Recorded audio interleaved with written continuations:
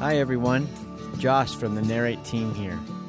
This week, Adam asked the questions, what if indigestion is far more dangerous than starvation? And did Jesus have a not to-do list?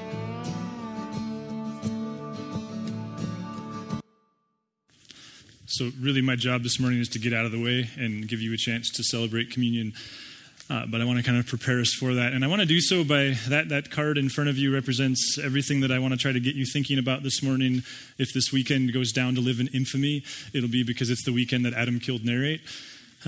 Because ironically, in being a part of a movement and an organization that is constantly saying, like, we would love for you to come alongside and serve us, and we're only going to be as great as we have people willing to do that, my goal this morning is to get you thinking about what you need to stop doing. I want to get you thinking about your not to-do lists. And to do that, the first story that came to mind for me this week, I have this vivid memory of standing with my grandpa Bill at 2521 Broadwater Avenue in Billings, Montana, just a block away from Softies, for those of you local to the area. I mean, we got Big Dipper and they've got Softies. There was a house that he had lived in for almost 40 years. He and my grandma raised 4 kids in the house. We were standing in the garage and we were looking at all his stuff. I mean, you've lived in your house for 3 years and you can't figure out how you'd ever move out. He lived in this for almost 40 years. And I wouldn't call him a pack rat, only because he was organized in his pack rat nature. Like many of our grandparents, was very connected to the Great Depression and all that came with it. So he was the type of guy who never threw anything away. He took his garbage out in one of those like grocery garbage bags, because really the only thing that was garbage in his head was very few select things, because margarine containers and coffee cans and all that stuff served a purpose at some point, at some time. And so we were standing in his garage, and every nook and cranny was full of stuff, but it was organized stuff, cardboard and carpet and all this stuff he might use someday. And in his defense, he could still park 2 cars in his 2-car garage. So how you doing? Let's just level the playing field here. I can park 0 in my 2-car garage. But you had to kind of get out the door sideways and get out of the car this way as you exited. So we're looking at his stuff. And he had lots of stuff. In fact, another memory I had this week was when I was about 8 years old. I got to spend every other Friday night at their house because my sister and I fought, so we had to take turns. And he had a simple split-level house with a mostly unfinished basement and a finished upstairs. And next to the stairwell as it came down, there was a finished bedroom and then an unfinished laundry utility room. And I remember him taking me down there one day, and it was literally this like step behind the hot water heater and don't trip over the furnace. And then we were opening up this drape, and we found ourselves under the stairwell, and he pulled on this light, and it was like something out of Pixar. It was like Narnia. Because in this little tiny triangular space, he had crammed and organized every remaining thing he had from his 4 children's growing up years. All there. Board games, and what was that like pre-LED light thing where you stick the light in and like make a banana? Light Bright, like a Light Bright. One of those things, and an erector set that didn't have any screws, and all kinds of just random miscellaneous stuff. And it was kind of like, well, have fun, see you later, leave it better than you found it. And we called it as kids, we called it the hole. And be like, if Grandpa's in a good mood, Grandpa, can we go in the hole? Yeah, go in the hole. So you'd go and just spend hours in there discovering these games that didn't work and the batteries had melted in anyway, and that kind of a deal. So over time, you get bored. And one day I was digging around, convinced there was something in there I hadn't yet discovered, right? And I pulled these board games off, and deep in the bowels of the shelf, I saw this. It was a purple velvet bag. It's about that tall. Had this gold like edges on it, this embroidered crown and these 2 words and this drawstring at the top. And I reached back there and I grabbed this velvet bag, and it felt like it weighed 1,000 pounds. And I'm thinking, I am the hero of all Hushkas because I just found this hidden gold that Grandpa didn't know was here. Pulled this thing forward, opened it up, and it was full to the brim, not of gold, but of quarters. I mean, just to the max, full of quarters. And I still went barreling out of there, convinced I had just found these, millions of dollars that nobody knew was there. And I was, Grandpa, you got to see what I have. And I showed him, and he was horrified. What I would later find out is there was stuff like this all over his house. One day I found one, it was all full of silver dollars. Another day, all full of 50-cent pieces. My grandpa was a classic high school educated, hardworking. He worked for the airline industry. And he had this motto. I don't follow the motto, but his motto was, if you have cash, you never put cash in the bank. Like, that is the dumbest thing you could ever do. Like, it goes under floorboards and in Crown Royal bags, and it goes anywhere, but you never put it in the bank. So he just crammed stuff everywhere. So anyway, so here I was standing in his garage. I was, I think, 20 at the time. I was looking up at this attic, and there was this attic that I was never allowed to go into. Still don't understand why we're in the garage. There was this ladder and could never go up there. It was crammed full of stuff. And we were looking at all this stuff because he had just bought, I never thought he would do this, but he and my grandma had bought another house about a mile from this one. It was on the same block as one of their kids. And so he was having to move. And we're looking at all this stuff. And he was a very funny man, and he just said, I tell you what I need. I'm thinking like a U-Haul, a team of 10,000 people. He said, I tell you what I need. I need a really good fire. Because he was willing to admit he couldn't part ways with it, but he probably should. That's what I want to explore this morning. Like, you've noticed, right, that more is always better, that less is always worse. And I don't think I have a new idea to explore this morning, but I want to get you thinking about, what if it's really true that from a productivity, from a who am I called to be, from a what kind of life am I trying to live level, what if it's true that indigestion is far more dangerous to your health than is starvation? What if what's far more likely to knock you off the route that you and her, or you and him, or you when you were 18, or whatever it was when you enrolled in college, what if an abundance of opportunities that become mandates because you consider them mandates, what if that's the real danger? Now, if this is home for you, you know that I really enjoy a guy named Jim Collins. In my mind, he's one of the greatest thinkers alive in our world today. He used to be a professor in the MBA program at Stanford. Now he's this private consultant. He's written several books. This summer, in this process of like, okay, Lord, what needs to go? What needs to go? What needs to go? I picked up a few of his books. Don't be impressed. I get paid to read. You don't. But I picked up a few of his books and kind of reread these few books. And one of them is this book called How the Mighty Fall.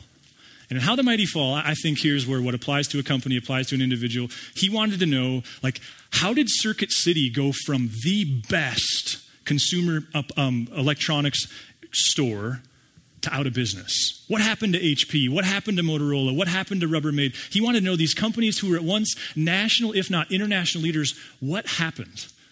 Well, one of them, there were 11 total. One of them was Rubbermaid. He tells a story of a time when these two executives went to England. They visited this particular museum with a very extensive Egyptian exhibit. And they later bragged when they came out of the Egyptian exhibit that they left that exhibit recognizing that the Egyptians had a lot of creative ideas for kitchen utensils. And that they left that exhibit with 11 new product ideas. Now, that might sound like a lot, but not when you take into account that in this season of Rubbermaid's existence, their cultural organizational MO was that in order to win, the win for them was to release one new product every day, 365 days a year. You think your boss is hard to work for. In a span of 3 years, they released over 1,000 new products. And of course, he was studying them because in the 90s, they cratered. And he wanted to know why. And what he found was a theme. They choked on their own innovation.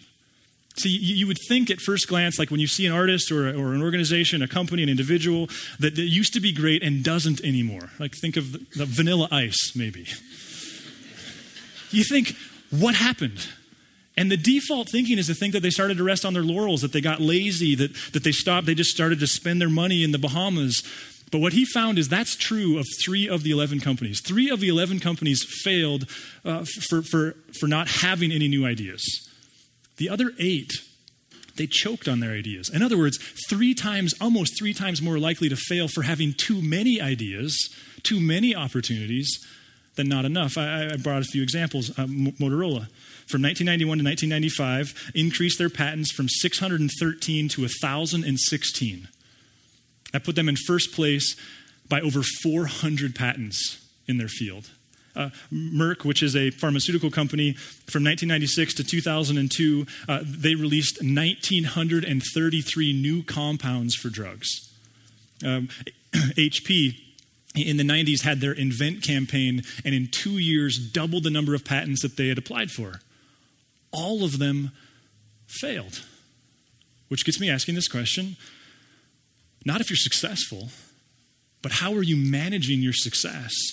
Not as they're people who are asking things and demanding things and observing that your company, you have this skill, but how are you at saying no? You know, if you were to hire Jim Collins, I'm guessing that's 6 figures. And if your company hires him, let me know, because I would love to be a fly on the wall. But if you were to bring him in as a personal coach or personal consultant, I've heard him say this several times in several different resources. He feels the most important question he can ask you, and the most important question, or the question that's most indicative to a person's long-term success, is not their to-do list. It's their not to-do list. Their ability to discern every year, like, okay, I used to work for a guy who used to say, every opportunity is not a mandate, Adam. Every opportunity is not a mandate. How are you doing? And see, what I love about being a person who trusts in this thing that we call the Bible and the God who it represents is that this isn't a new idea. God has been warning people about this from the very beginning. From the very beginning, he's going, if you're getting here, there's going to be lots of pain. And that pain isn't an absence of opportunity, it's an abundance. In fact, there's one leader in particular that I think if his story unfolded today, he'd be speaking at all the leadership conferences, he'd be on all the magazines, it'd be his books that we'd be writing, he'd be teaching MBA classes at Stanford, because he went from nothing to everything, apparently overnight. It wasn't overnight, but that's what our culture likes, is overnight success stories, and they're seldom true, but his could easily be painted as such. He went from having no soapbox, no audience, no platform, no influence, to his influence rivaled the influence of the most influential person in his region. His name, of course, was Moses. And Moses, he found himself with over 1 million people clinging to his every word. He was successful. People wanted to know what he had to say. And I think Moses did what probably many of us would do in this instance. He invited his father-in-law, one of the most influential people in his life. You might not say that. Just checking to see if you're awake. But this was the guy who scooped him up. This was the guy who, when he had nothing, taught him a new trade. He invited this guy Jethro to come pay him a visit. And while there, Jethro watched him do his deal. And I got to think that Moses is just like you and I. The Bible tells us he's the most humble man to ever live. So I don't think it was arrogance, but I do think there must have been a part of Moses going, boy, this guy who spent his whole life pouring into me and paying for my stuff, giving me piano lessons, hoping that I'd be a productive member of society, this must be a helpful, encouraging moment for him. And at the end of it all, I like to think of that they were sitting on the patio, having just had dinner, maybe with a beverage in their hand. His father-in-law looks at him and he says this, hey, Moses. Moses is like, hey, so what'd you think, Dad? Like, isn't that awesome? Jethro says, hey, Moses, what you're doing is not good. Now, parenthetically, if you're going to be that blunt with somebody, there better be a lot of relational capital. I think you're wasting your time, Moses. Oh, you mean like this thing that I've worked my guts off for the last few years? Oh, yeah, I think you're wasting your time. And then he goes on to say this, you and these people who come to you will only wear yourselves out.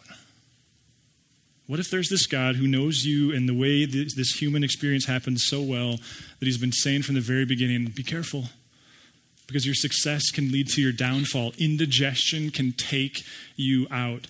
We did a series this last winter called We Need You to Lead. We talked in there about Jesus' ability to will the one thing, and so I don't want to revisit all that. But Jesus also had this remarkable ability. In Luke 6, let's just pick up on one instance. And Luke 6 says, one of those days, Jesus went out to a mountainside to pray, and he spent the night praying to God. Now, if we understand prayer the way Jesus represents it, which is not this like, please God, please God, please God, I really need a Harley. Like, that's not the way he prayed. If we understand it as prayer is a reminder that life is about you, not about me, that your will is better than my will, that I think of prayer as it's like help I feel, emotional intelligence for what I feel like I have to have in order to be happy. And it's God over the course of prayer going, really, you want my will? You better with that. Now, if that's what happened over the course of the night, that would make sense, because look what happens next. When morning came, he called his disciples to him and chose 12 of them, whom he also designated apostles. Simon, whom he named Peter, his brother Andrew, James, John, Philip, Bartholomew, Matthew, Thomas, son of Alphaeus, Simon, who was called the Zealot, Judas, son of James, and Judas Iscariot, who became a traitor. In other words, Jesus emerged from this night conversation with God, surrounded by, hundreds, thousands of people. He has an ego. We all have egos. And he goes, No, no, no, no, no, no, no, no, no, no, no, no, yes. No, no, no, no, no, yes. And then someone raises their hand and they're like, yes, what do you need there, Thaddeus? You just picked Judas Iscariot over me. Like, that makes no sense. No, no, no, no, no, no, yes. If Jesus can do it, if he can justify doing it, what about you? You know, I talked last week about a guy named Peter Drucker who was a mentor to Jim Collins, and I was told last service that I caffeinated my way through this story too quickly, so I'll try to slow down. But Jim Drucker was reached. A Hungarian professor reached out to Peter Drucker, who Peter Drucker had didn't have a relationship with, but admiration for, and asked Peter if he could perhaps interview him on a study he was doing on creativity. It seems that he respected Peter Drucker, who was this very respected in his day business consultant, kind of the founder of that idea in many ways. And Peter Drucker, what I said last week was Peter said, "People tell me I'm creative. I don't even know what that means. I just keep plodding." And that's what we talked about last week. But I actually stopped short because in the written correspondence that we have recorded, it actually continues, and it continues with some bluntness. He says, "Because I'm sure you understand, O kind sir, that the key to being productive is keeping under my desk a very large waste paper basket designed for invitations like yours." He says, "I have learned that if I'm going to live the life God has for me to live, it'll only happen because I learned to say no far more than I say yes." One guy who I read his book this summer called Essentialism, he said it this way: the right no spoken at the right time can change the course of history. One of the more influential moments in my life, I was 20. I was dating this brilliant woman named Teresa. I was getting ready to go back to college to get a high school teaching degree, which I have, but I wasn't good enough to teach high school, so here I am. I was working for this engineering firm, and this youth pastor in town who I'd never even met had invited me through a friend to intern in their youth ministry. I didn't grow up in church. I just had recently met Jesus and was enthusiastic about that. And so it was one of those invitations that it felt like you'd be a moron to say no to. You know, like, of course I have to say yes to that, but I didn't feel like I should say yes to that. And so I remember sitting down with my friend Fred, who was a mentor to me at the time, and I know I've told this story, and I'll tell it again next year. But I remember him looking at me, and you know, I don't mean to be patronizing, but if you're in your 30s or 40s, you can probably appreciate a young, zealous 20-something with all these ideas and all this want to, and appreciate what he was seeing, and thus what he said in ways I couldn't at the time. But he said, "Adam, if I was Satan, you know what I would do?" He said, "I'd give you 20 good ideas, and I'd watch you accomplish nothing. What if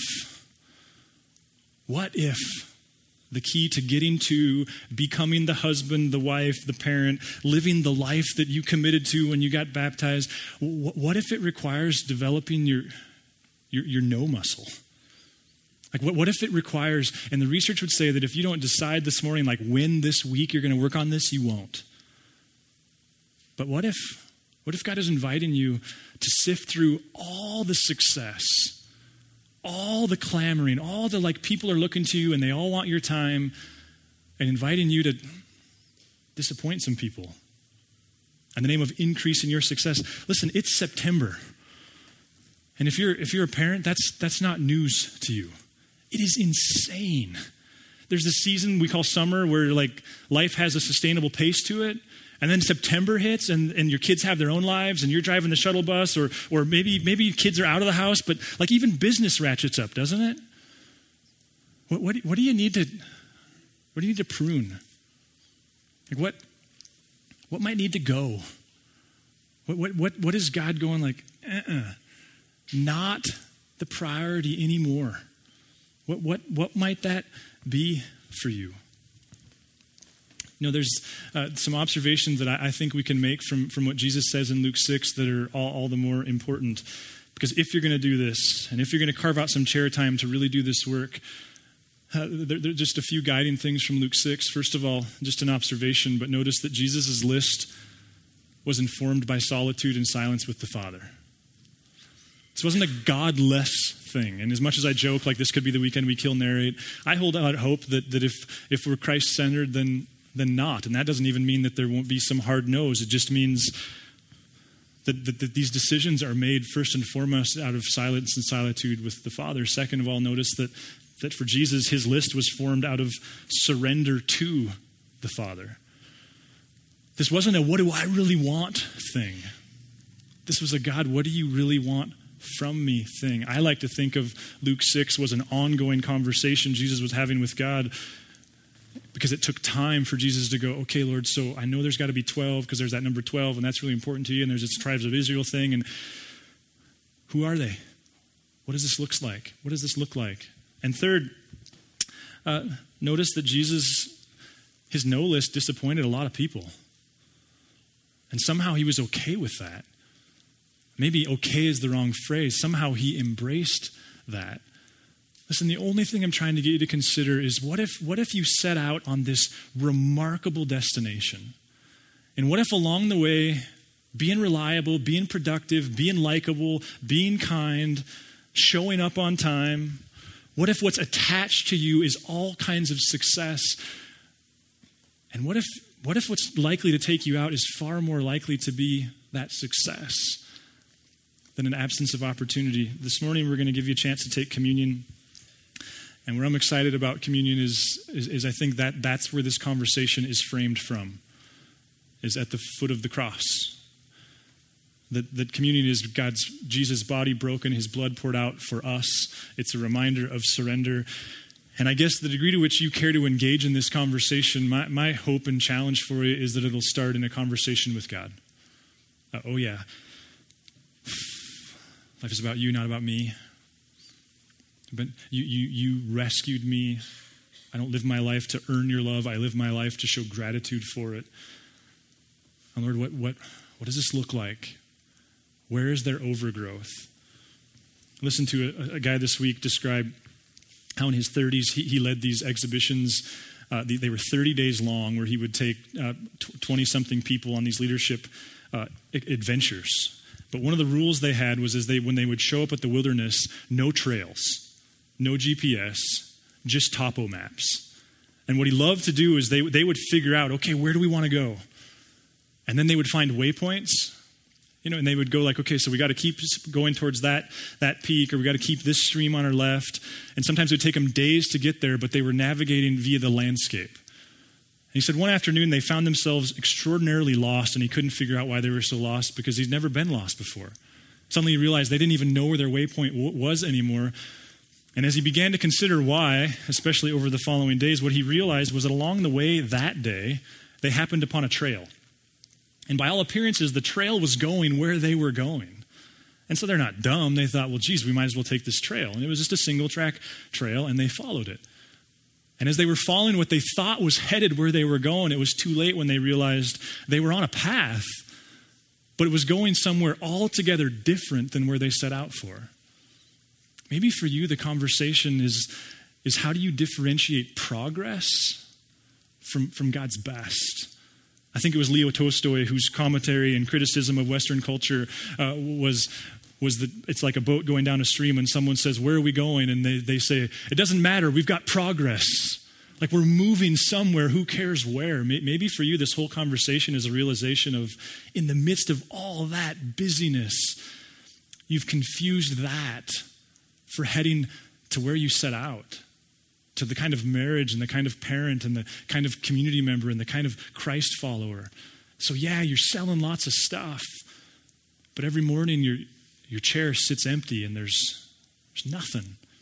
Remember, Jesus' criticism of the religious people was not you're lazy. His criticism was you're everywhere. You're doing everything right. Religiously, home run. And inside, remember he said, you're like whitewashed tombs. You look so perfect, and you're at all the social gatherings, and you're at all the proper narrate events, and you're just everywhere. And inside, you're a wreck. Why? There's no space for God to do the real work, which is the character work. So enough preaching, even though I hope that's not what I was doing. What I want to do is give you a chance to reflect through communion. There'll be elements over here and over here. There's a smorgasbord of gluten and no gluten and alcohol and no alcohol. We'll let you kind of decipher that yourself. Just know that we're germaphobes, so we dip. We don't sip.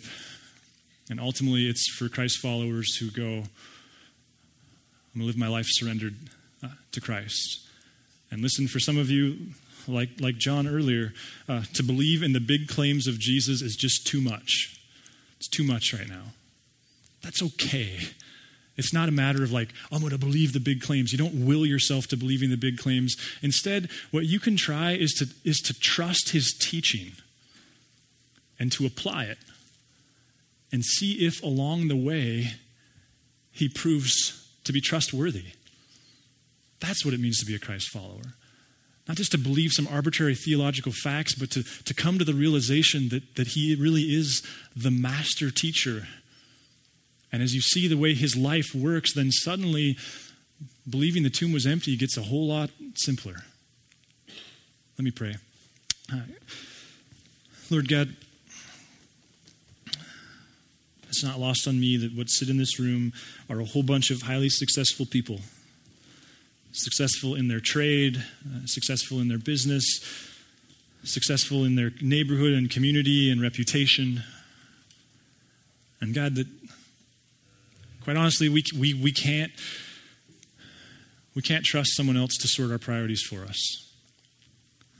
Jesus, I pray that this morning is not a culmination, but the first step in an honest adventure and conversation with you of just discerning, okay, here's who I've become. And how does it look similar to and different from who I've set out to become? Amen. If you would like to engage further with Narrate Church, you can find contact information online, www.narratechurch.org. We would love to hear from you.